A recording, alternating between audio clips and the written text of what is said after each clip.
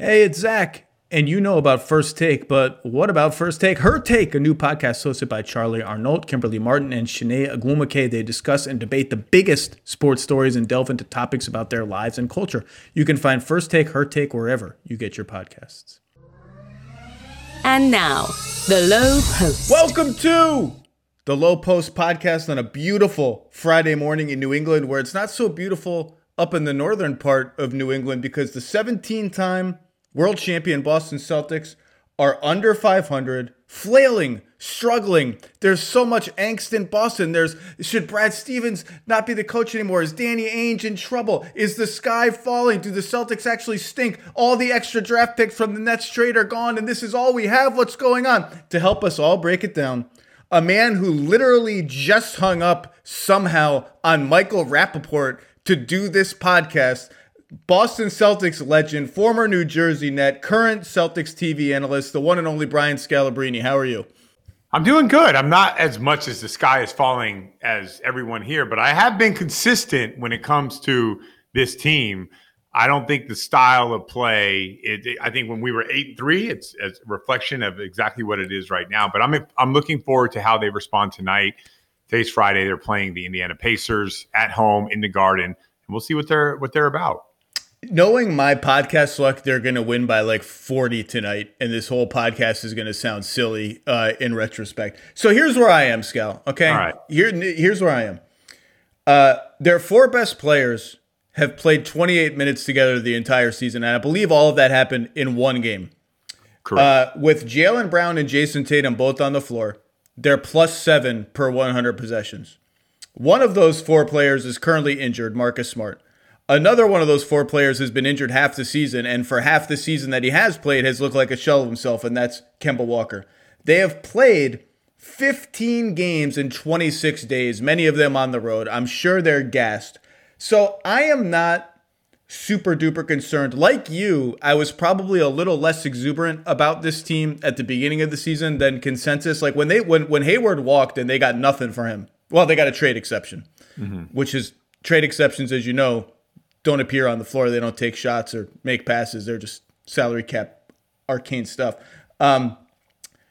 It's like they're just going to miss him. They're too thin at the 3 and the 4. They don't have enough playmaking around their main guys. They're going to have to play too many big guys. I didn't think they would quite miss him this much, but I will say, so to me, it's not shocking that they're struggling. It's shocking the depths of it, but I will say, you've been on teams before. Like, it's easy for me from the outside to say, well, they're injured and the schedule's been bad, but sometimes things just snowball and the frustration takes hold and you can't quite climb out of it. Like, these are human beings. These are not robots. And when you watch them play now, you see sort of a sluggish, frustrated team. And sometimes it's harder to pull out of that. And I think you're saying that basically. It's like, I'm interested to see how they respond. Yeah. So Zach, right now, I'm guessing based on our text messages about a week ago, you love Jokic, right? Yes, I do. Okay, and if you, why do you love him? Very interested to see how you've now weaving Jokic. No, I'm giving you an example. I'll get back to it, right? Like Jokic, probably of any player in the NBA, there's probably 10 guys that do this, but gets guys wide open looks, right? Do you love the Utah Jazz and the way they play? You must, right? I enjoy watching them play. Yeah. So what do you get with the Utah Jazz? You get wide open looks, right? Celtics right now. So using the formula of, more wide open looks, 6 feet or more, they get the 27th most amount in the NBA. They shoot top 4 in the NBA when they are wide open. My whole thing has always been with this team, it's wide open shots. And the good teams get wide open shots. Last year in the bubble, they lost to Miami. Why? Miami was a much better passing team. They got better looks than the Celtics. Like, we overvalue hard shots like they're worth more points. We overvalue the side step back against the clock 3 that a guy makes. Like, we think that shot is worth more. And I in one sense, I'm not stupid. I do understand that those are very difficult shots to make. But the name of the game nowadays in the no contact NBA, you got to drive and make the extra pass. Wide open shots is the name of the game, and the Celtics just don't get that many of them. They're 30th in the NBA in hockey assist. There's 103 or so possessions in a game. Zach, they get 2 hockey assists a game. 2. That's it? 2? That's it. They average 2 hockey assists a game. Can you, just wrap your mind around what that is and then put that into the NBA now. Take the players that you like or the teams that you like to watch and then try to manifest the idea of 2 hockey assists a game. So where problems of emotions and injuries and the bench and trade exceptions and Gordon Hayward, I just think they're just not a good passing team. And I don't think they were good at the beginning of the year. And I don't think they're good now. And until that changes, they're not going to be a good team this year. And it all comes down with getting open shots and ball movement. That's interesting because I think there's been a lot of coverage, and I think it's true, that both Tatum and Brown have improved as playmakers. They've taken the next step as playmakers, incremental steps, but steps nonetheless. Who do you think is the best passer on the team? Marcus Smart, probably. Me too. Yeah. That was going to be my answer. I think his playmaking is really underrated, and I think they miss it. And they miss Gordon Hayward. Like, you don't think of Gordon Hayward as this give him the ball at the top of the arc for 30 pick and rolls a game, but you kick him the ball in that hockey assist situation in the middle of the floor, just any spot on the floor, he's going to make the right play and just add some fluidity to the offense. And I think they really missed that. Like, they just have, I don't know whose fault it is that, like you mentioned the hockey assists, I didn't know that. They're 28th in assist rate. I think they're 22nd in total passes. It's just really sluggy. Like, sluggy is not even a word. It's just like, it's not fun to watch. I don't know whose fault it is because with all these guys missing, and it's not just the injured guys, it's the talent drain that they've undeniably suffered as all these free agents have left.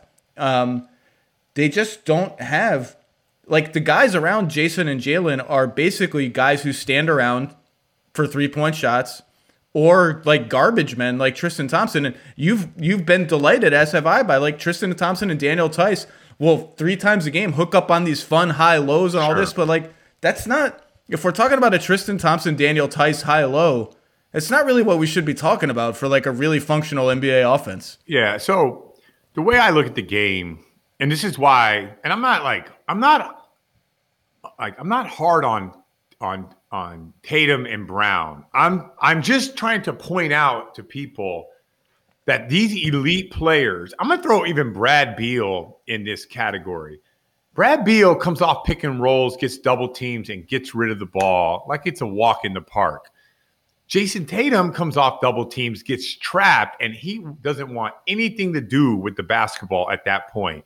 Like, to be good in this league, you got to make threatening plays. You got to draw 2, make a simple play, and then that's typically where like the hockey assists come from.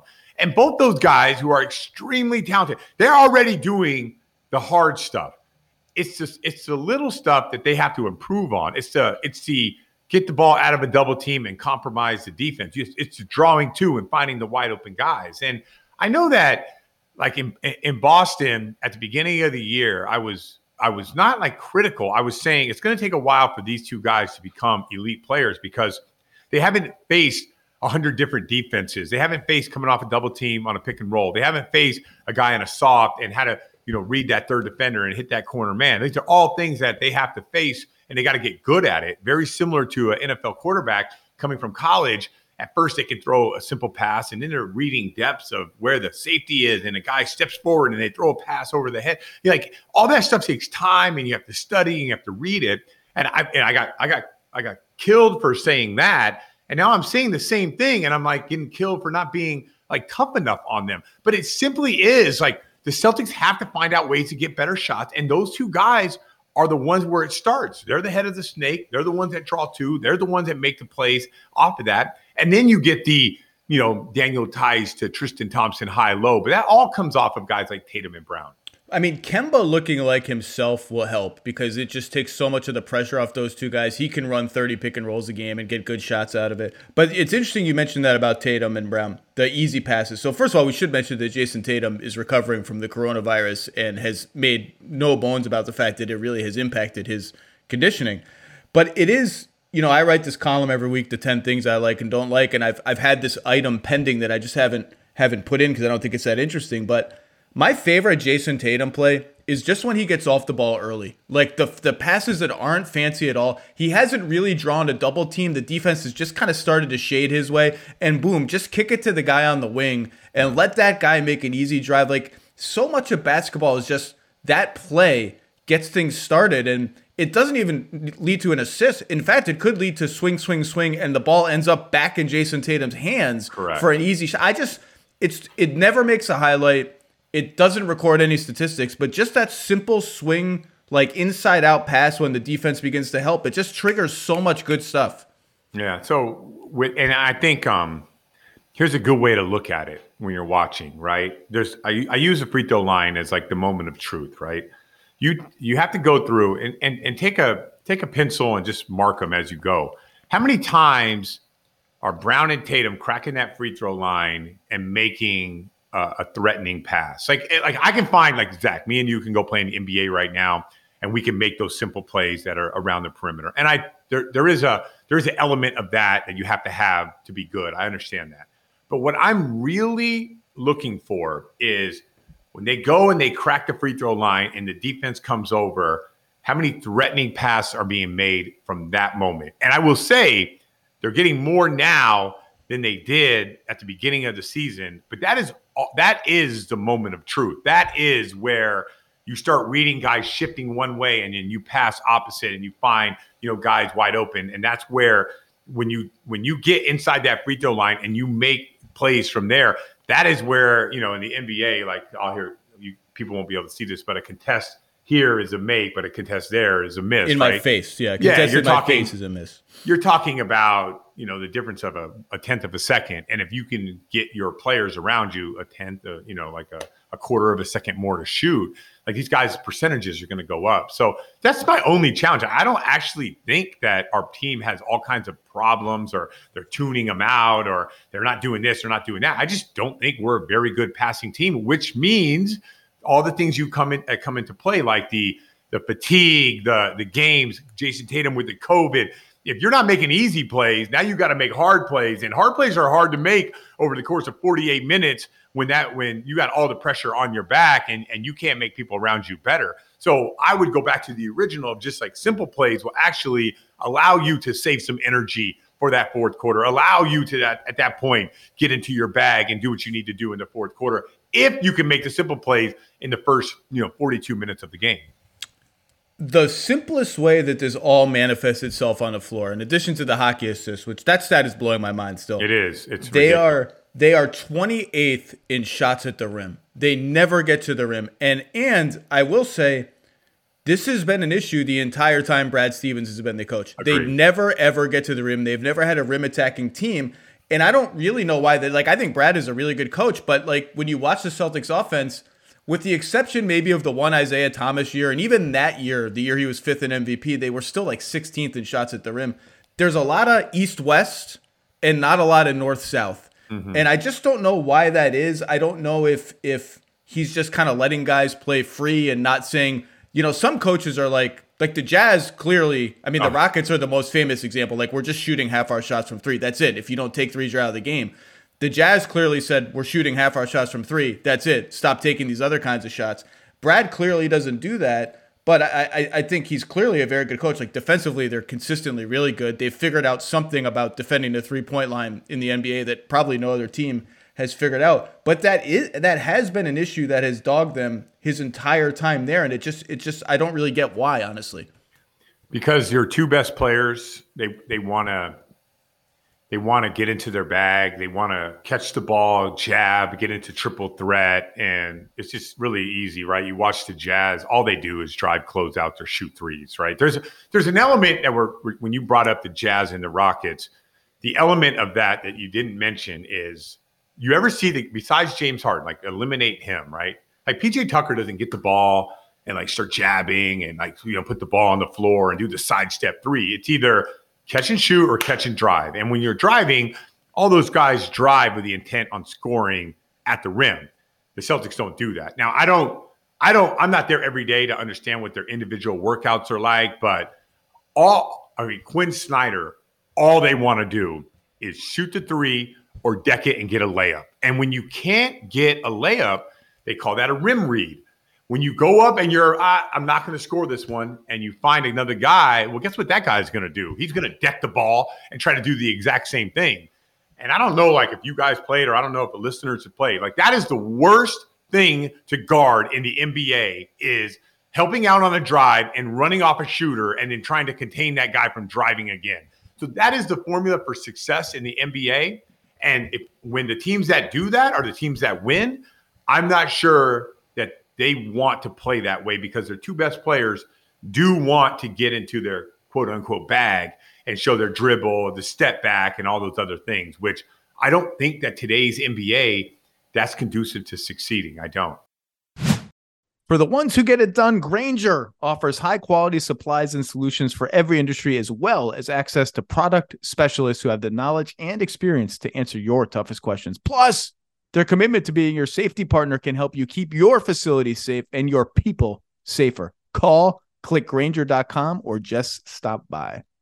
You can now stream the most MLB games on DirecTV without a satellite dish. Yes! Catch the clutch hits, strikeouts, grand salamis, web gems with nothing on your roof. So who's there up there, whether it's roofers, Santa, birds, old-timey chimney sweeps, moody teenagers, thrill-seeking raccoons, watch out for them. You name it, they won't find a satellite dish. But you will find your MLB games on DirecTV. That means DirecTV is your home for baseball this season. Root with nothing on your roof. Yes, stream your team. Call 1-800-DIRECTV or visit directtv.com. Sign up today. Claim based on total games carried on sports networks. Sports availability varies by zip code and requires choice package. It is interesting, though, that this week has really been, we saw Danny Ainge do his weekly interview. Wick Grousbeck did the rare governor interview. It does feel like they're circling the wagons a little bit, and that this week has been the first time maybe ever that there's been real scrutiny, at least among fans, about Brad Stevens, and even a lot of Danny Ainge grumbling of like, okay, all the extra picks are gone. One of the picks, I think the Memphis pick, crown jewel, became Aaron Nesmith, who's actually, I think, looked pretty good. The sack pick became Romeo Langford, who hasn't played all year. By the way, I think Romeo Langford has a chance to be a decent player. No one is talking about the fact that he hasn't played all year. I think that's hurt their team. Yeah. All the other picks are gone. Kyrie's gone. Gordon's gone. Horford's gone. Another guy people don't talk about because he's old and unsexy and flamed out in Philly could use his playmaking now. Like, just talking about the total amount of passing on the team, like, could use that a little bit. Obviously, the Kyrie thing, Wick took some heat for saying, Kyrie threw us for a loop by leaving, or kind of threw our plans out of whack. I don't really get why that was so controversial. I mean, their plans were very obvious. We traded Isaiah. By the way, the guy who never makes trades, right? Danny Ainge, who's just pilloried for never making trades, did make a trade that was, I think, mostly criticized at the moment he made it. Isaiah Thomas and what became the number 8 pick, a Brooklyn pick, for Kyrie Irving. That's a big, big swing. And I think the plan was clearly Kyrie is going to be the reason why Anthony Davis points at this team and says, well, this is a team I'm willing to re-sign with. Then we throw all our chips in for AD. Exactly. That's our team. So what Wick was saying, I mean, he didn't mention Anthony Davis. I don't even know if he was thinking about Anthony Davis, but I can tell you that that's what I was thinking of. So they've just had a lot of talent drain, but it has been interesting to see them circle the wagons a little bit. Just me personally, I don't think there's any chance that Brad Stevens is actually in trouble. Do you, what's you're there more than I am. Yeah, no, I don't. I think that's so the radio people here, for whatever reason, I don't get it, because like, you're a basketball guy, I'm a basketball guy, like in a basketball world, and we watch. And by the way, I'm sure that the former middle linebacker of the New England Patriots isn't watching NBA games the way that we watch NBA games. Like, I think they watch the Celtics. I don't think they watch other teams. I don't think they have any idea. These are still the same guys who are like, yeah, I like old school basketball where we post up and stuff like that. Like, they're the ones calling for Brad Stevens to be fired, right? But I commend the ownership and Danny Ainge for coming out and speaking to the media, because we've seen it where a lot of these organizations are going down the drain, and next thing you know, you don't hear a peep from the governor, or you don't hear a peep from the GM / president, but those guys are coming out and they're taking some of the heat off of Brad Stevens, whether it's I'm sure it's not their heat. It's just like the general heat that's going out there. And I like the fact that those guys have done that. But it's not uncommon for those guys to have weekly spots and yeah, no, Danny does every week on the radio show. Yeah, so it does feel a certain way, but I don't think I think personally, what I think Danny is trying to do is I'm thinking he's looking for another ball mover. I think there's no way. I mean, maybe because I haven't spoke to Danny about the hockey assists or the lack of passing over the course of the season, how bad it is right now. There's no way Danny does not see that this team is one of the worst passing teams in the NBA. He has to see that. He's not dumb. He understands, like, when you watch these guys play, they just don't move the ball that well. So I think he's out there looking at that trade exception. But let me ask you, Zach, like, you're going to take on a $20 million player for this team. You're going to go into the luxury tax for this team. I think the ownership is like, we will definitely spend the money and go into the tax if we feel like we have a championship level team. But, like, I don't know who's out there with this trade exception that you're looking to get, and all of a sudden you're a championship level team. It is interesting. You know, those four guys, is like I said, have played 28 minutes together. Well, they carried them almost to the finals last year. And yet it still feels like, ironically, it's Brooklyn. What Brooklyn has done has just passed the Celtics, just lapped the Celtics. And of course, It was Brooklyn that Boston fleeced in one of the all-time great trades. You mentioned the trade exception and the luxury tax. I go back. I don't know who they're going to get now, if anybody, but I go back to the opportunity to get Miles Turner that they clearly passed on. And maybe they passed on it because they thought, well, if we don't do this trade, ultimately Gordon's going to come back here. Gordon's not going to sign with the Charlotte Hornets. We're going to call his bluff, and they did, and it didn't work out. But I still think, like, if they thought Miles Turner was really good and would help their team, Miles Turner would be on the Celtics, and Miles Turner's had a pretty good year. And you add that up to, like, you know, they got Isaiah Thomas for very little. Then they flip Isaiah Thomas for Kyrie Irving. And at that moment, I even wrote this. At that moment, it was like one of the greatest rebuilding jobs in the history of professional sports. And since then, all those guys I've mentioned have left, mostly for nothing. All the extra picks, the Sac pick, the Memphis pick, which looked like they might be top 5 picks at the time, turned into middling lottery picks. And Danny and the Celtics, like, they have, like, by the way, every other team in the NBA have a so-so record drafting outside the lottery. Like, sure, you can go and say, well, Yabusele at 16, that's a disaster. Olynyk at 15 ahead of Giannis, or 1 ahead of Giannis, or whatever. Wouldn't we like to have Desmond Bane and Matisse Thybulle? You can play that game for any team. I do think they could be like 10% better over the last 5 years at drafting in that range, but that's hard to do. But it does feel like when you froze it at that moment, it was, oh my God, they've just nailed this to a degree that is almost impossible, and they're going to be good for like 15 years. And now all this stuff has happened. It's like, okay, it's Tatum and Brown and not as much else as we thought it was going to be. Now, Kemba obviously getting injured, his knee issues have been a big part of that. But even so, a lot of franchises would change places for Boston just to have Jaylen Brown and Jason Tatum under team control for a long time. So I think you're right. You're looking at these moments in time, and you know, I was actually against the Kyrie Irving because I didn't think that was like going to line up at the time. I really liked Isaiah. I wasn't sure about the medical, but you know, that pick would have probably ended up like the Celtics were super high on Shai Gilgeous-Alexander, and they could have kept like preserved cap space. So like a guy you didn't mention was Terry Rozier, and he would have been a part of the team. So there's like those pivots, which like it's really interesting in the NBA. Danny Ainge is a wheeler and dealer to try to win a championship. Like, you make no bones about it with the Boston Celtics, and they're going to make moves to try to win a championship. A lot of teams aren't doing that. A lot of teams would have played it safe. You know, would you want Terry Rozier right now at $17 million when he first gets traded? And think about this. Terry Rozier was here. When he left, everyone's like, we can't pay him that much money.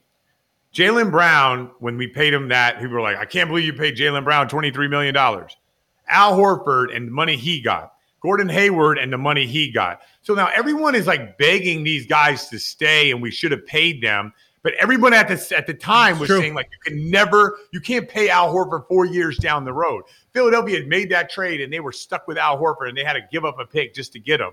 You know, the The Gordon Hayward deal, like I don't know where you were at, but I was scratching my head like, how does Gordon get 130 million? I was like, that's beyond me. And then like I kind of underrated like the shift in the NBA. And Zach, you see this happening right now. The NBA is getting smaller at the big position, but it's also getting bigger at the small position. And that's happening now, right now. And guys like Kemba Walker, it's not like it's a knock against Kemba Walker, but how hard Kemba Walker has to play to maintain the level in the NBA makes it very difficult for him right now to be out there. But with that being said, when Kemba Walker is good, you can see that there's a value for Kemba Walker. But like that's a hard pivot off of the Kyrie Irving trade, and then losing Kyrie Irving, and then losing Al Horford, and then losing Gordon Hayward. Those guys weren't walking for minimum deals now. No. They were walking where the Celtic ownership and management were like, man, we cannot pay these guys this amount of money to keep them. Gordon Hayward is, I mean, he's quote unquote the best player on Charlotte. It's totally different than he was our fourth option here. Can't pay your fourth option $30 million. There is a cap that people have to live by. I think what you're expressing is, the Celtics have really tried to thread the needle of, we think we can contend for championships right now, correct, but without compromising our cap sheet and our future to do it. And I think what we're learning is there's a little bit more of a short-term price to pay if you want to win right now. Like, it could be overpaying. Like, did the Lakers overpay Kentavious Caldwell-Pope? Maybe. But, like, no one cares about that when he's the third best player in their team and they win the championship. There's a little short-term pain that they've, I think, been maybe a little too reticent to absorb. But again, like you said, all those contracts people had sticker shock on. So it's hard to. And the other thing is, Denver's struggling, the Lakers are struggling, Miami is struggling. All the teams that got far in the bubble, is there a direct cause and effect? I don't know. I don't think it's a coincidence. They're all kind of struggling. But it Zach, is. Don't stop there. Toronto, remember how they started out the year? Like, a lot of teams have started out. I think the only team I wouldn't put in this category is Brooklyn, because they had like all these changes. Like, they're not struggling. All those guys are looking great out there. But most of the bubble teams, just take a look at them. They're not like those teams that made the run are having a hard time in the short turnaround. But it doesn't mean, listen, I said it back then, I said it now, like, until the Celtics, like, the struggling occurs if you're not playing good basketball. Like, they're not playing the basketball you need to succeed now. And by the way, Zach, in the playoffs, guess what goes way down the tubes is ball movement, because everybody knows what you're doing and everyone's prepared. It does come down to, can you go and get a bucket, up against that shot clock? And, like the Celtics are, the problem with them right now is like they're playing like the playoff style basketball without the playoff style effort in the regular season. And not, I was gonna say, and not in the playoffs. Yeah, I think the Celtics they need the All-Star break more than almost any team in the league. I think once they get healthy, they will get on a run. Their offense will start to hit a groove a little bit. But you do have to zoom out and start to wonder, is the ceiling for this current group just lower than a lot of people thought? But long term, they still have the 2-star wings, but it looks like they're gonna have to do more of a retooling around those guys than perhaps they imagine. I need to ask you 2 old Celtics questions if I have you on the podcast. So are you ready? Got it. Well, let's close this Celtic thing. Trade exception. Like, you heard, like, today, Victor Oladipo is becoming available. Like, there are guys that are becoming available, and it would be interesting with Danny coming out and doing that. I'm sure he's not sitting on his hands. But you know who? And no one talks about Romeo Langford. I don't know how much of a fan you are. I'm a huge, huge, huge fan of Romeo Langford. I think he will make an impact when he does return. He is exactly the type of player that they need. Like, he's consistent offensively, he has a good feel for the game, and he can defend. So we'll see when he comes back after the break. Marcus Smart coming back, but I do think Danny will be active with his trade exception. It might not be a $20 million player, but they might just be active without using the trade exception for right now. The problem is nobody wants to give away players. There's like 3 teams in the league who want to sell players. Okay, my 2 old Celtics questions. Number 1, a series that I'm always curious about from the 2008 title run. The banner is hanging in your background right now. That Atlanta series in the first round is the most random 7-game unexpected series, maybe in modern NBA history. Like that Hawks, that's the Zaza Pachulia, nothing easy.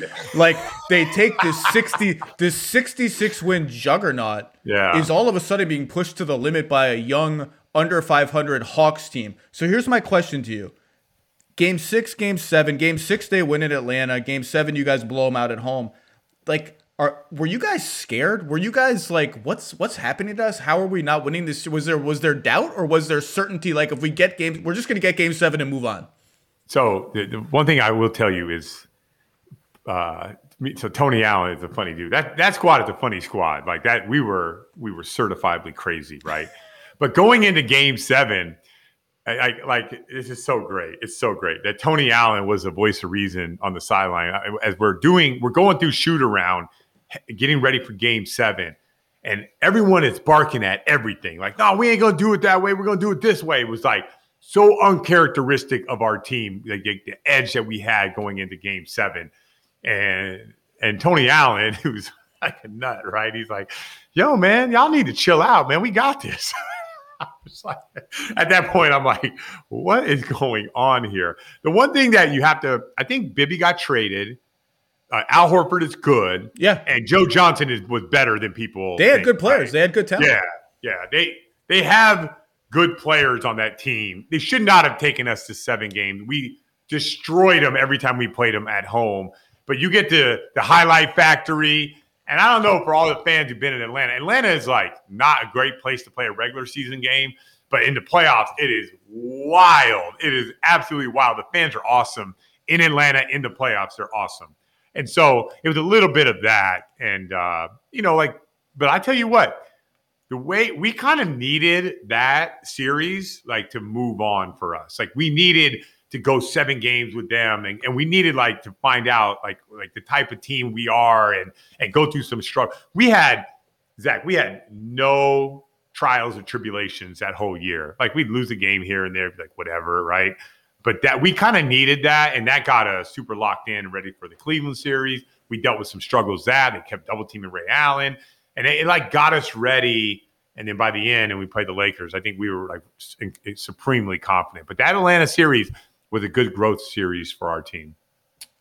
Every player or coach who has been on the same team at any moment as Kevin Garnett on this podcast is required to tell me a good Kevin Garnett story. So please tell me a good, and it could be rated NC-17. This is a safe space. This is not a family-friendly space. Okay. Any Kevin Garnett story. All right. I think it was 2009, and we're going through the season, and we're doing this team was nuts. Like we would bring boxing gloves and we would box one another. Like the team was crazy, right?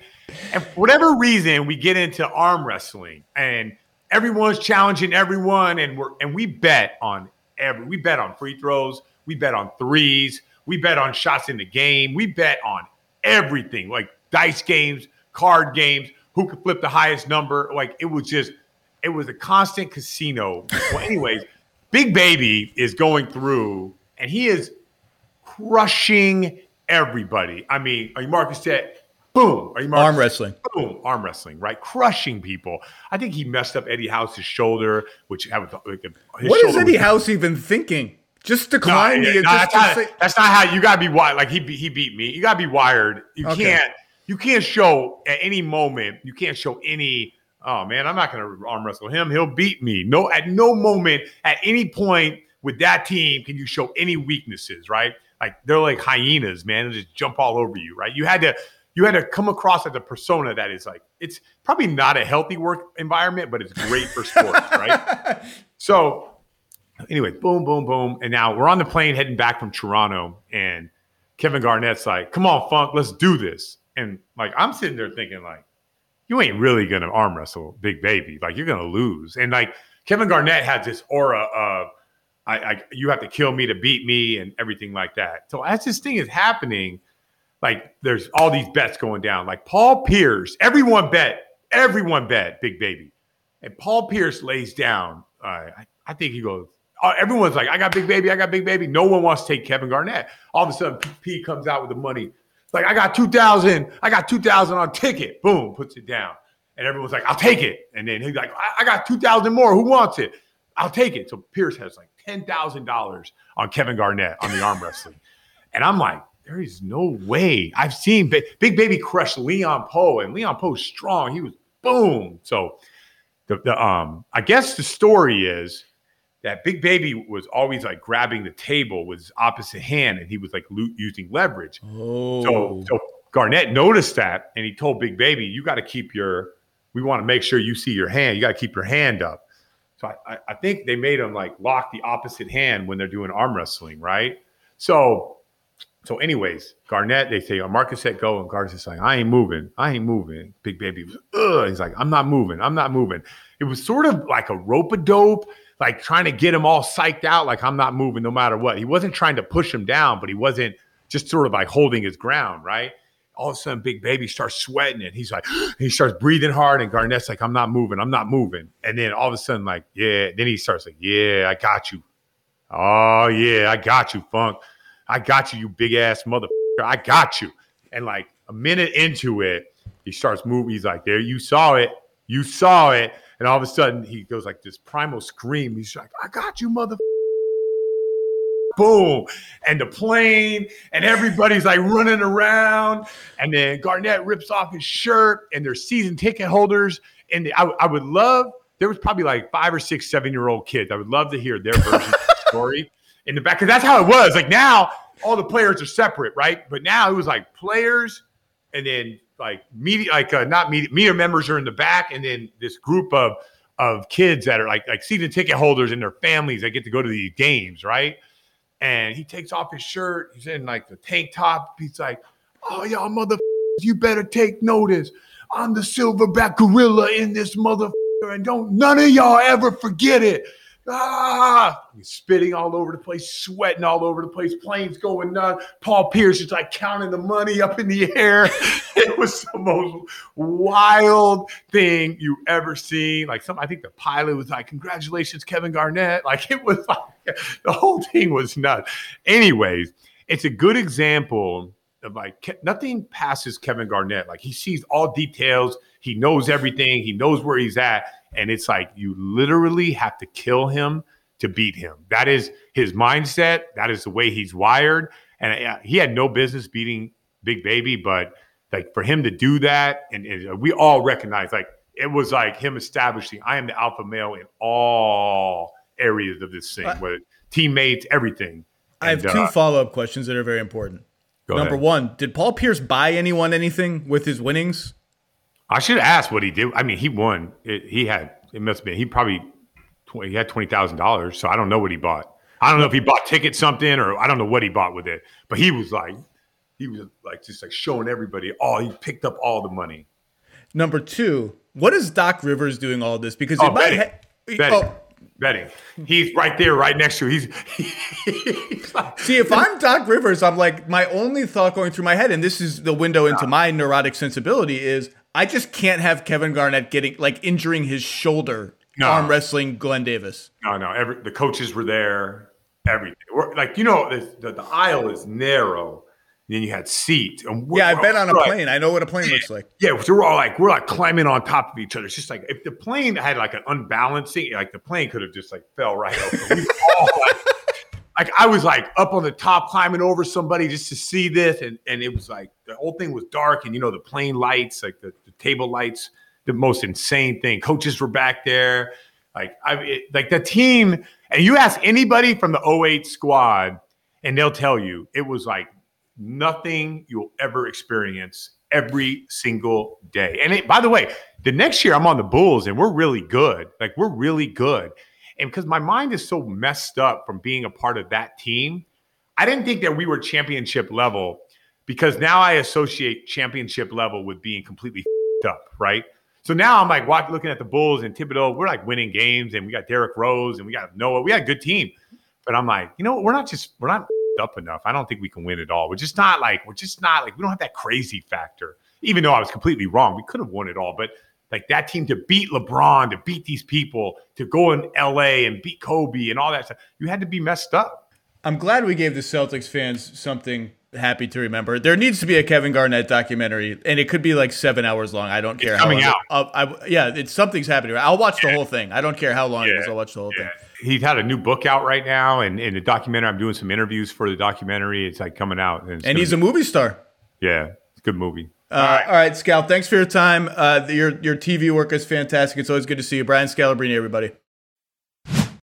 Passion, drive, and patience. What brings home the winning trophy is also what keeps your ride or die alive. eBay Motors has everything you need to maintain your vehicle and level it up to peak performance, from superchargers, roof racks, exhaust kits, LED headlights, and more.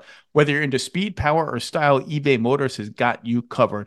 With over 122 million parts, 122 million for your number one ride or die, you'll always find exactly what you're looking for. And with eBay Guaranteed Fit, your part is guaranteed to fit your ride every time or your money back. Because with eBay Motors, you're burning rubber, not cash. With all the parts you need at the prices you want, it's easy to turn your car into the MVP and bring home that win. Keep your ride or die alive at ebaymotors.com. Eligible items only. Exclusions apply. It's Demon Time on Prize Picks, where you can now win up to 100 times your money. That's right, 100 times your money. With as little as 4 correct picks, you can turn $10 into $1,000. Demons and Goblins are the newest and most exciting way to play at Prize Picks. Squares marked with red demons or green goblins get you different payouts. And as always, Prize Picks is really simple to play. You can make your picks and submit your entry in less than 60 seconds. They even offer injury insurance, so that your entries stay in play even if one of your players gets injured. Quick withdrawals, easy gameplay, and an enormous selection of players and stat types are what make Prize Picks the #1 daily fantasy sports app. Just download the app today and use code LOW for a first deposit match up to $100. That's code LOW on the Prize Picks app for a first deposit match up to $100. Prize Picks. Pick more, pick less. It's that easy. All right, let's welcome in Seattle Kraken fan and friend of the program for our All-Star Draft, Mr. Kevin Pelton. Kevin, I hope you're doing well. I know you have requested the floor to talk about the end of last night's Nuggets-Wizards game, so please have at it. Analytics does not tell you to try to shoot a 3 in that situation. I think it's fascinating. So I was watching that game live. I flipped over from Pelicans-Bucks for the stretch run of that game, and just the level of it was kind of similar to the end of last year's Nuggets-Jazz Game 7, where just a series of things happened where you went, like, what is happening right now? The fact that so many Wizards crashed the offensive glass with mere seconds remaining in the game, and Denver secures the ball, and you realize all of a sudden they're going to have a fast break opportunity in this situation, down 2, no timeout, chaos happening, and then everyone runs to the 3-point line, and Jamal Murray draws 2 defenders to the ball. Like, I don't know that Jamal Murray should be throwing his teammates under the bus publicly, but I'm with him that it wasn't his fault what happened there. He drew 2 to the ball. He did his job. There was a clear path for a dunk. Michael Porter Jr. could have walked in and dunked the ball, and they would have gone to overtime, but he went to the 3-point line instead, and I rewound it several times. At no point during that did I think, oh, he did this because analytics tells him to run to the 3-point line during transition. My first assumption, as I tweeted, was they thought they were down 3 and needed a 3, kind of the inverse of the Pelicans, who then tried desperately to shoot a 2 later in the night in a situation where they were down 3. We just call that a J.R. Smith now. If you don't know the score at the end of the game, that's what it is.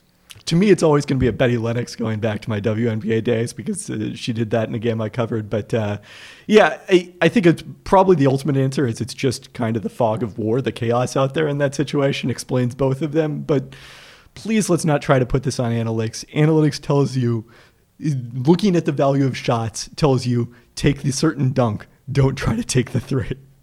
No, human beings are so dumb that we have to fight about dumb things all the time. That's just what we do now. We just fight about dumb things. That just has to be the discourse now.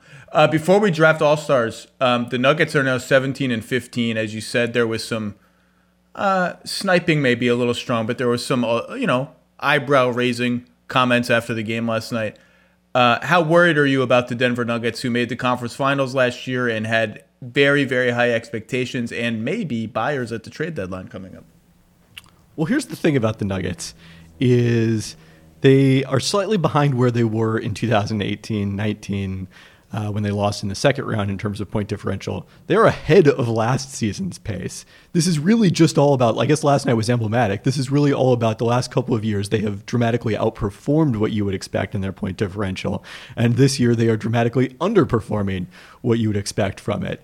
Now, the 72-game schedule, things may not even out, but I would be surprised if they ended up any lower than fifth. I mean, which is, I think, where they are now. Or maybe I guess there's a... They're eighth now. Oh, they're eighth? Okay. Well, I would be surprised if they ended up below fifth. Phoenix has played well enough that I think there's a real chance that they hang on to home court advantage in the first round. But I think they're probably going to be okay, especially when you consider... they've been rolling out some rough second units the last 2 weeks here because of injuries. Yeah, I still am not worried about Denver. I mean, last night they were missing Gary Harris, who, by the way, when you watch how bad their perimeter defense is, you begin to realize again, as you did during the Utah series, just how important it is to have one more competent wing defender who's going to get around screens and make the right plays. It just changes their entire teams. They're missing Gary Harris, Paul Millsap, JaMychal Green, probably someone else I'm forgetting. Will Barton has been a shell of himself the entire season. I do think they'll be okay, but like the Celtics that I just talked about with Scal, you do reach a point where all these logical reasons begin to be outweighed by the just sort of human dynamics of frustration and not meeting expectations and answering questions from the media about it every day. And it can sort of infect the fabric of the team. And I think the Nuggets, who have a lot of guys who have had to sacrifice to make that team work, and sometimes like Will Barton will chirp about it now and then in the media, I think they're going to need to start winning some games sooner rather than later to just sort of stabilize the internal dynamic. But I do think their defense is still not good enough, and that's on everybody. They just need to be a little better. But let's not talk about the Nuggets too much, because we are going to talk about a Nugget pretty soon as we draft All-Stars. Who's picking first? I don't even know who picks first, LeBron or Durant. I think LeBron picks first since he got the most votes. That's what's happened in the past, although they haven't confirmed that I've seen. Okay, so look, you're LeBron, because I'm a nice person. I'm going to let you pick first. I'm not going to say anything else. I'm going to be Durant, and we're going to pick rapid fire. I'm going to explain in crafting my team. I'm not trying to win the game. I'm trying to make the most fun team. That's all I'm trying to do. So these are not rankings. When I don't draft Kawhi very high, spoiler, it's I love Kawhi. I want the most fun all-star team possible. And so that's my criteria. You may have your own criteria. Mr. Pelton, would you like to be on the clock for the and we have to draft the 8 remaining starters first before we get to any of their reserves. So as much as I might want to pick Zach LaVine number 1, I can't. I have to pick the 8 starters first, and then we can pick the reserves. We will have some all-star debates as we go. Mr. Pelton, you're on the clock. There is no clock. You're on a fake clock for the number 1 pick in the draft. Well, I'm concerned because the very second you talked about crafting a team for fun instead of to try to win the game was the moment I realized that somehow I had omitted Zion Williamson from my rankings of reserves here. Boy, you're not prepared at all. This is so disappointing. Just make your first pick. It's trouble. It's much earlier out here on the West Coast than it is for you. I want to note that in my defense. So I actually wrote about this when the starters came out and took it way too seriously and looked up players' career performance in the All-Star game because I think that's a meaningful thing. There are some guys clearly who take the All-Star game seriously and some who don't. And a guy who takes the All-Star game seriously was the MVP of it just last year and is also very good at basketball, even if he's not necessarily the leading contender for MVP, is Kawhi Leonard, and that's who I'm taking. Okay, Kawhi's off. So you're LeBron, right? So you have LeBron and Kawhi on the same team. Yeah, I think that's I'm a little intimidated right off the bat. Except I'm Kevin Durant. I'm not intimidated by anyone. I'll just pull up in the finals and drill a 3 right in your freaking face, LeBron, and win the championship. So Kawhi was ranked last among all of my starters on my fun list. So I don't care that you pick Kawhi. You're a sucker. I'm off to a great start. I am picking, shockingly to no one, the first pick on my team, Team Durant, will be Nikola Jokic, the most fun player in the NBA. And someone who did not look very engaged. Interestingly, that game, Washington had a layup line last night, and Jokic, his defense is just one of those things that the analytics and the eye test are far apart on. I meet somewhere in the middle. I think those numbers must be telling me something. Maybe, I mean, they're telling me that he gets a lot of steals and he gets a lot of rebounds, and those things are helpful. But there were 4 or 5 layups last night that the Wizards had where he just didn't move. He was just like, I'm not engaging with this layup. I'm just going to stay here. And also on offense, there were some possessions where I like when he's more selfish. The Nuggets need him to be more, not selfish, just they need him to shoot. They need him to post it. There are some possessions last night where you could tell he was like, I'm just going to shoot. Like, I'm done passing for a little while. I'm just going to shoot. It's just interesting to watch. But his defense, the Nuggets are allowing 70% shooting at the rim. It's the worst mark in the entire league. And he's part of that. But I don't care if he allows 100% shooting at the rim in the All-Star game. He's going to throw 19 passes that made me leap from my chair and get everybody on my team dunked. So that's Nikola Jokic. Yeah, rim protection is admittedly pretty low on my list of priorities for the All-Star game as well here. As someone who's trying to win, even let alone the entertainment side of it. I mean, Jokic is like Kevin Love, I've always thought, in terms of the things they are bad at defensively are the things that are the most obvious watching, and the things that they are good at defensively tend to be a little more subtle. And I can see how that would be frustrating as a teammate as well as an observer. Well, and he's got no help last night from Monty Morris, Jamal Murray, Will Barton, just smacking into every pick and falling 7 feet behind ball handlers and leaving him on an island where he's not going to survive on an island like Tom Hanks in Castaway. He's going to just allow layups, and that's it. Okay, make your next pick. I'm going with Kyrie here. He also has a strong All-Star track record, has been an MVP in the past. I don't know about if we get into the last 5 minutes, his defensive size is maybe a little bit of a concern there, but there's also the nice sentimentality of anytime LeBron and Kyrie get together. And LeBron has picked Kyrie every time he's had the opportunity since there's been an All-Star draft. Okay, well, that leaves me as Kevin Durant. I'm going to have a nice moment, and I'm going to pick my teammate on 2 championship teams, and another one of the most fun players to watch, Stephen Curry, is going to be on Team Durant. So I've got Durant, Jokic, and Curry. I'm on the fun rankings. I'm blowing you away, even though you have LeBron, Kyrie, and Kawhi. I like my team. I like my team so far. I and Steph and KD get to team up. In crunch time, I can run a Curry Durant pick and roll. That's what I'm calling. Pelton, deal with that. Make your pick. Your 10 things column from that entire period springs to life. I mean, Steph was at the very bottom of my rankings because you want to talk about somebody who does not take the All-Star game seriously and has been extremely bad in them over the course of his career. It's Steph Curry. I'm calling you out, Steph. Bring it for the All-Star game. I did not do any research on All-Star game performances. We might have to have a pregame shoot-around. We might have to have a shoot-around then to address it. I might have to bring him off the bench. I might have to make a coaching change and bring him off the bench. It's not allowed, but I might have to do that. At this point, I am going to go with Giannis. I think it's between Giannis and Embiid for me. Get some legitimate size here to go along with my LeBron James, Kawhi Leonard forward duo. That was going to be my pick, but you know what? I'm next. I am going to take Joel Embiid. Do I care that I have Nikola Jokic? I don't. Am I going to play the two of them, maybe the entire game together just to see what happens? Yeah, I'm going to do that. They will get post-up opportunities. They will run pick and rolls together. They will shoot threes. They will run a 2-on-1 fast break. I'm going all in on fun, and I get the best trash talker in the entire league. And a guy, by the way, who took the game seriously last year and was dominating portions of it when they were all trying in the fourth quarter because of the Elam ending. So I'm happily taking Joel Embiid. Good luck guarding my double post-up throwback attack. Yeah, we are a little light on size, certainly. We're gonna be relying on shooting. So that leaves us with Luka Doncic and Bradley Beal as the last 2 starters here. I mean, Luka's disrespectful. We've disrespected them. They've been disrespected. Or if we're going to seriously disrespect some people with the reserves, I suppose.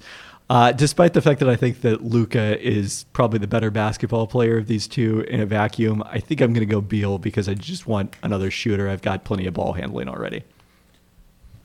I'll take Luka. I mean, I have to take Luka. I'm mandated to take Luka. I was also going to take Beal over Luka. Beal feels like a more fun all-star player. I'm not that interested in watching Luka. I mean, he's an absolute savant as a passer and a playmaker. He's an MVP candidate. He makes passes that really no one else in the league, I think, including LeBron, makes. Now, LeBron makes passes that other people don't make.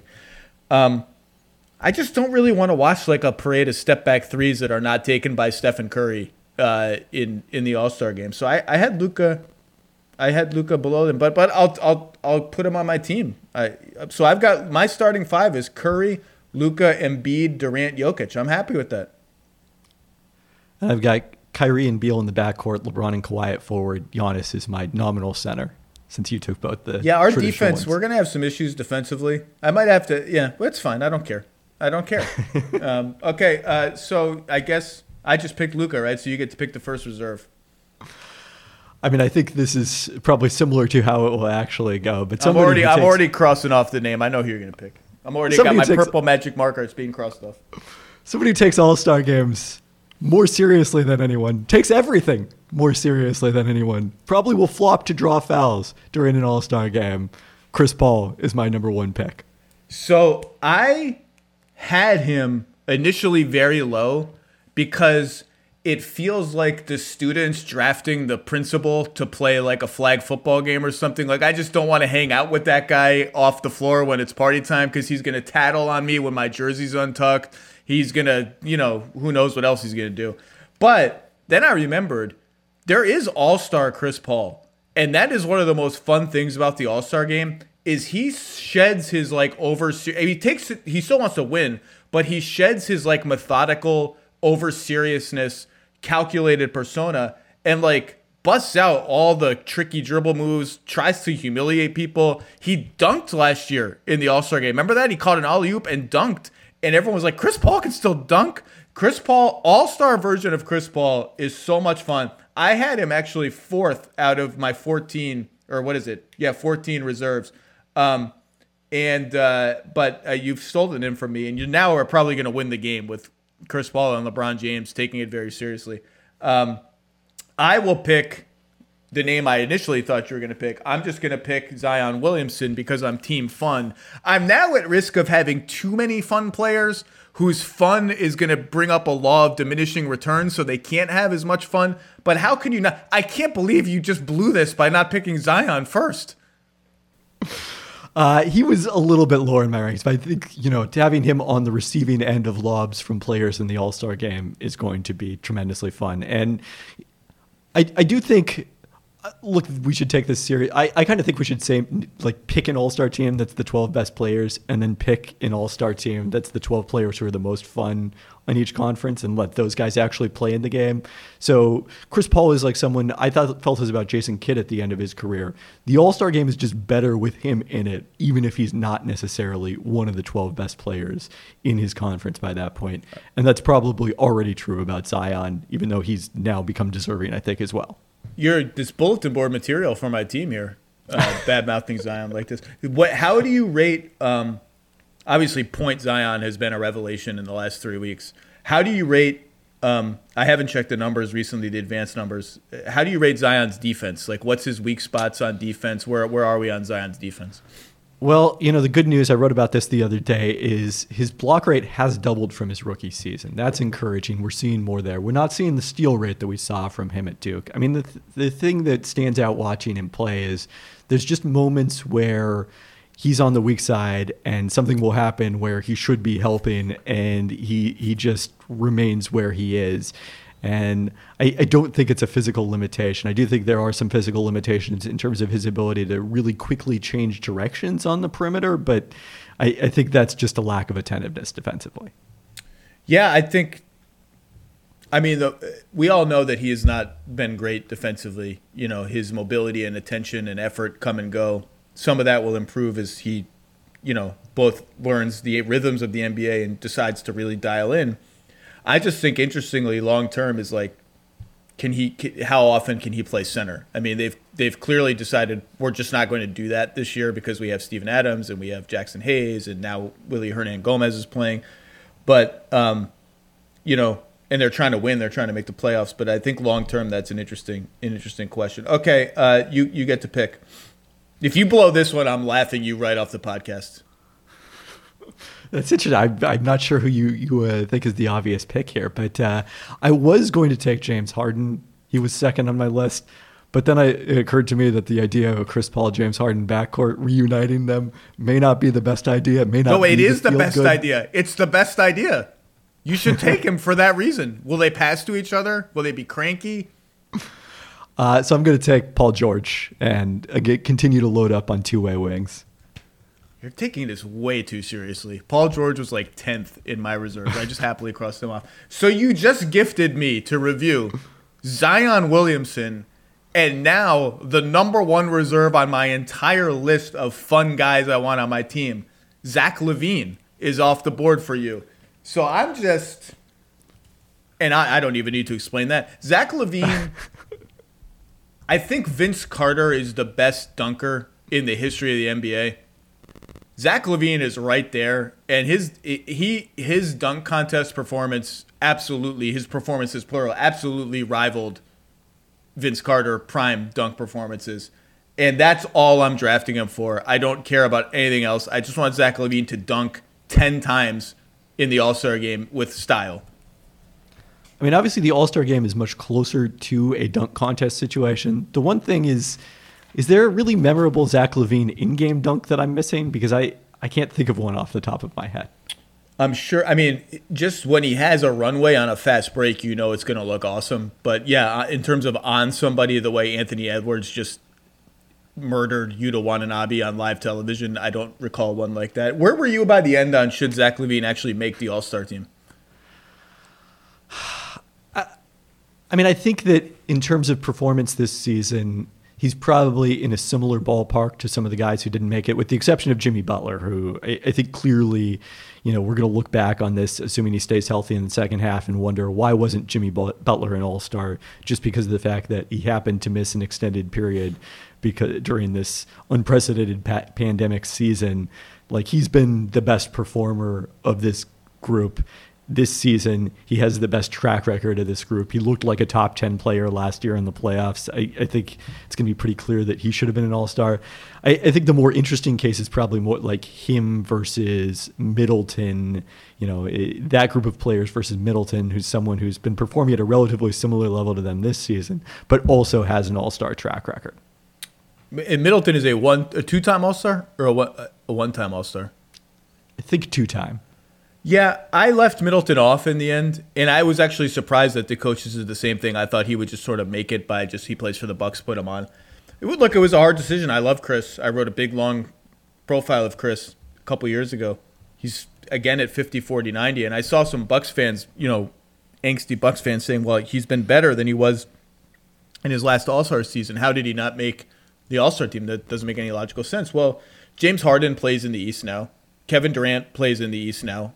And a lot of these other guys who are number one options, which Chris Middleton is not, although he plays very well with Giannis on the bench. Now, that's against a lot of opposing backups, so read into it what you will. But, I saw a lot of scoffing at what Julius Randle has done this year. The Knicks are mediocre. They're making their bones on defense.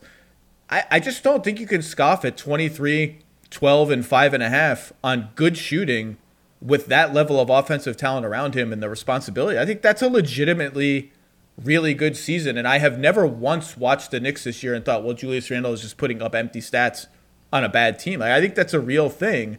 And so I just felt, given the fact that Chris Middleton really went into a weird slump when Drew Holiday, who was arguably the second best player on the Bucks before his coronavirus protocols thing, I just thought we're all splitting hairs. All these guys are awesome. They're all deserving. I'm just going to reward the guys who have the larger responsibility to their teams. Whether their teams are worse or better than the Bucks, I don't particularly care. So that was my reasoning.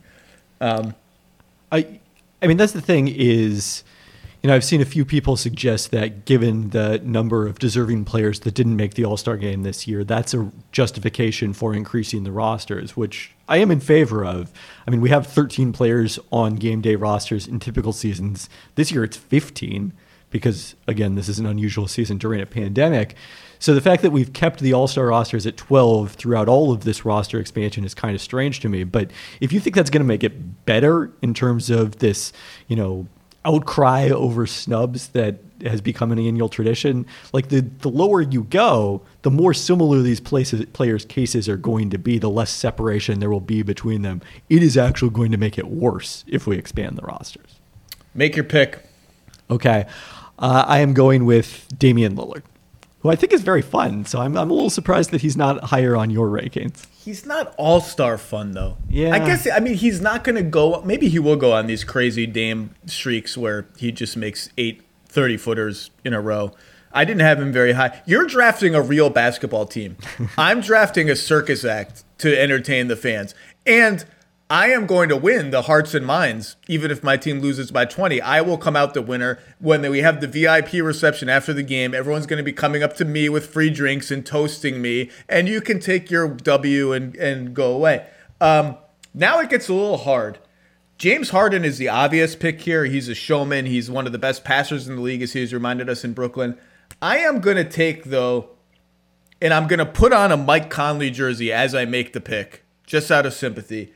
I'm going to take someone who I just think wants to come in and get buckets in an old school stylish way and a new school 3-point bomber way. I'm going to take Devin Booker.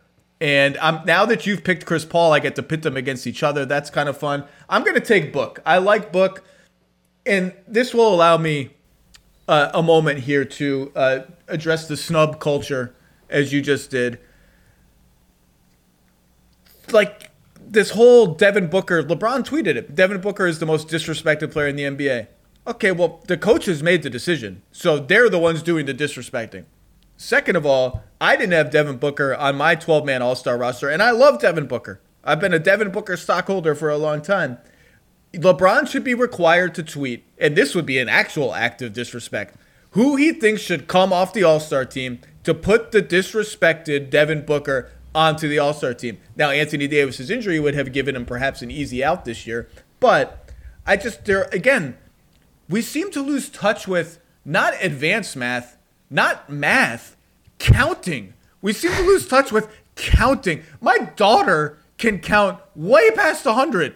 We get to All-Star snub season, people can't count to 12. They can't count to 13. You get 12.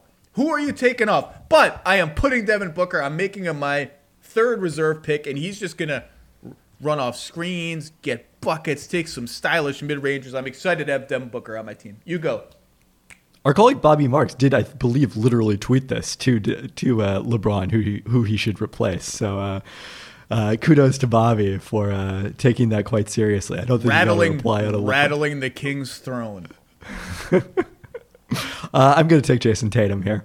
When you get into that close game scenario, you probably can't have enough two-way wings. That's the most scarce resource in the NBA. So even though he's not having anywhere close to the best season of this group, I still have him at the top of my board. And I'm daring you to pick James Harden. You're thinking about crunch time. You're thinking about, I guess I have to try to win now. So I'm gonna skip the guy that I really want to pick because I don't think you're gonna pick him. And I'm gonna pick James Harden just because he's James Harden, and I should give some token attention to trying to win the game. And I have a wild team now. Harden and Durant get reunited from Oklahoma City and now Brooklyn. I've got 2 centers. I've got Harden and Curry, playoff rivals. I've got lots of Harden gets to throw lobs to Levine and Zion. I'm excited about my team. So James Harden, I feel like that's a game-changing pick for me. I've just tilted the balance of power a little bit. Although maybe you could have waited a long time to get him, because I don't know if I was going to take Harden and pair him with CP3 at any point. I have neglected the center position thus far, which is maybe consistent with some of my analysis, you might say. And even though I think I need someone to finish lobs, so I'm going to take Rudy Gobert and hope that he gets a bunch of. I was going to say it. It's banned on this show. I was going to make that joke, but I forgot that the term is banned on this show. Yeah, well, he leads the league of screen assists. He was last. No disrespect to Rudy. He was last on my reserve list. But even though, as I've said, I am entertained by the guy who tries to play real basketball during the All-Star game. And so now you have him in Rudy Gobert. He's going to be setting picks and getting on people about, making sure their defensive assignments are on point, trying to block shots at the rim. So, and by the way, if he really tries to block shots at the rim, that's exciting. That makes for some exciting moments. But I was not going to pick Rudy, so you can have Rudy Gobert. He would not be last on my fun rankings, with all due respect to he some leads of the these league in other dunks, right? So it's hard to. I bet we have the same guy last in our. Well, the same. My second to last guy, I bet, is your last guy. I am going to very happily take I'm going to take a moment to appreciate this and savor this moment.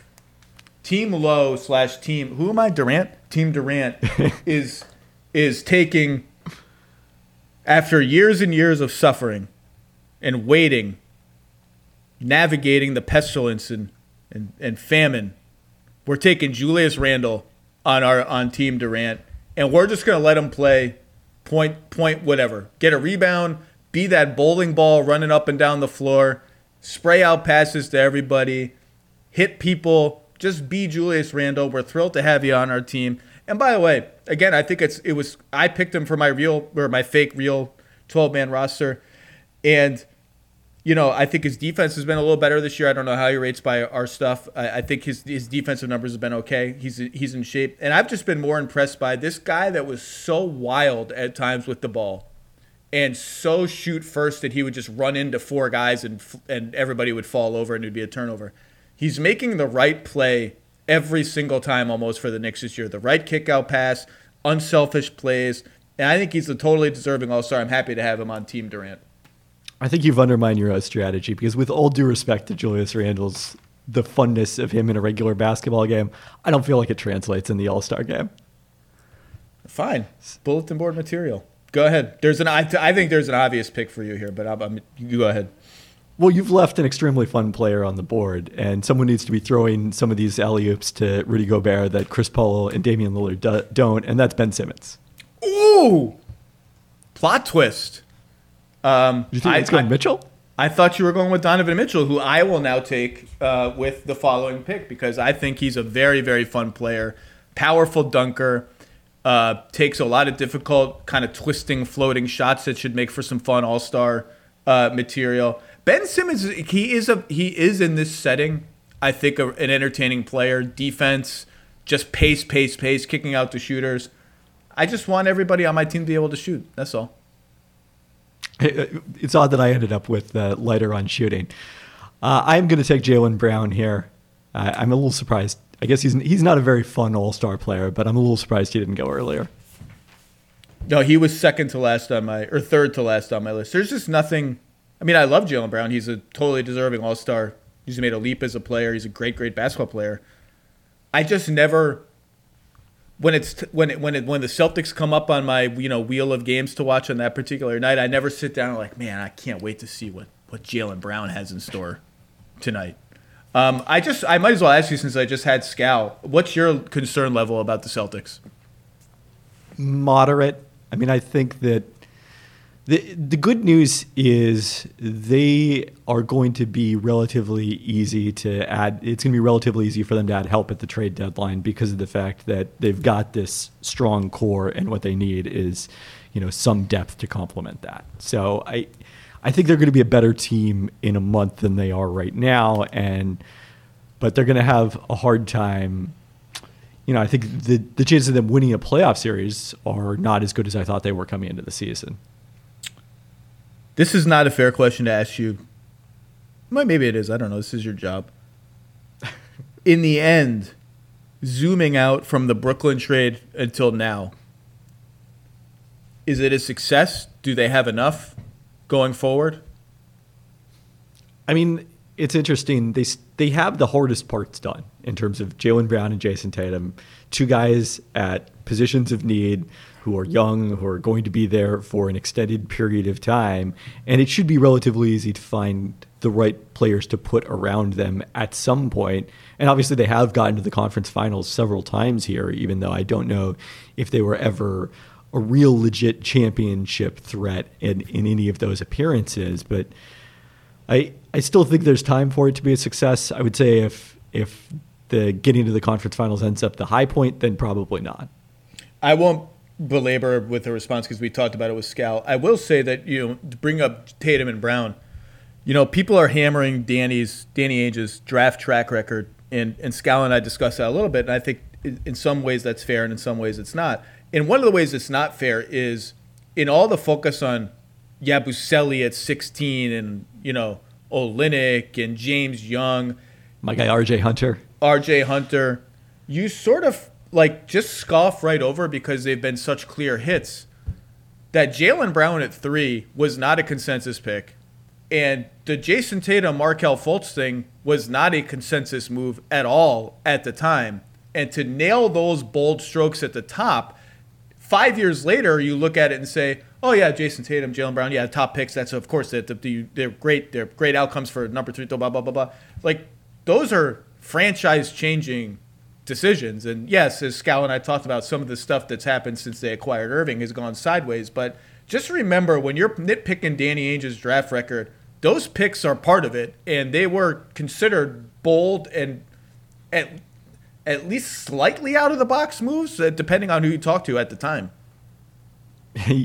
Yeah, and given the alternative with Jaylen Brown was probably Dragan Bender, then I think that there are ways that things could have gone much, much worse. And I think this is consistent with something the research shows is there's not really any pick-to-pick consistency in terms of, well, this team is good at drafting and this team is bad at drafting. That whatever ability that you do have to predict the future about a player who's probably 19 years old is swamped by just the randomness of the outcome for any individual player.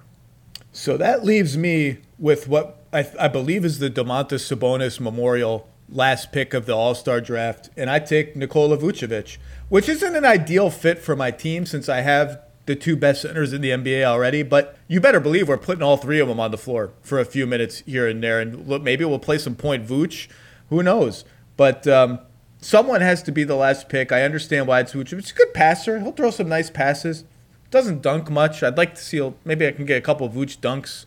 Maybe we'll get like a Vooch 1-on-0 fast break, and the crowd will come to their feet wondering what's going to happen.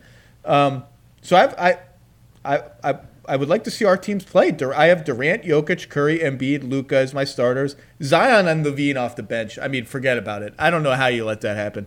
Booker, Harden, Randall, Mitchell, Vucevic. I'm happy with that. I've come away. I wanted Jokic. I was very worried you were going to take Jokic first. I wanted Jokic, Embiid, and Curry, and one of Zion and Levine, and I got all of them.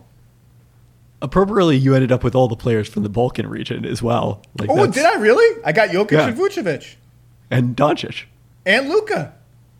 I can talk to them a little bit in their language, and we can swear and stuff and have some rakia and that's a happy accident, Mr. Pelton.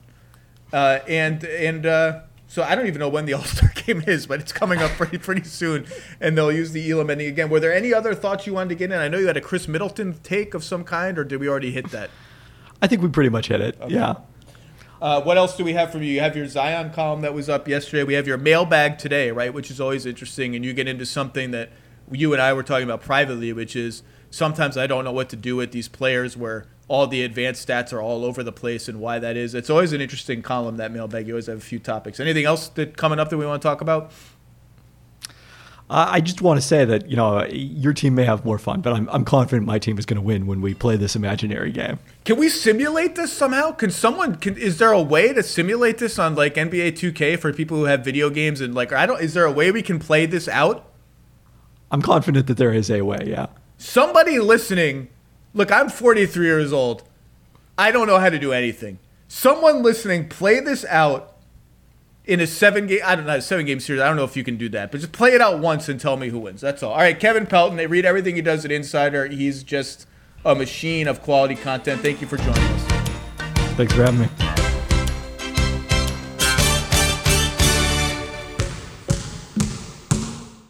And now, 2 pigeons bemoaning the fact you can stream DirecTV satellite-free. You see this? A family watching baseball on DirecTV with no satellite dish in sight. Let's heckle them. You call that changing the channel? Choke up on the remote, buddy. I hope getting all these games on DirecTV makes up for your mother not pre-chewing your sunflower seeds. DirecTV has the most MLB games. Call 1-800-DirecTV. Claim based on total games carried on sports networks. Sports availability varies by zip code and requires choice package. Terms and restrictions apply.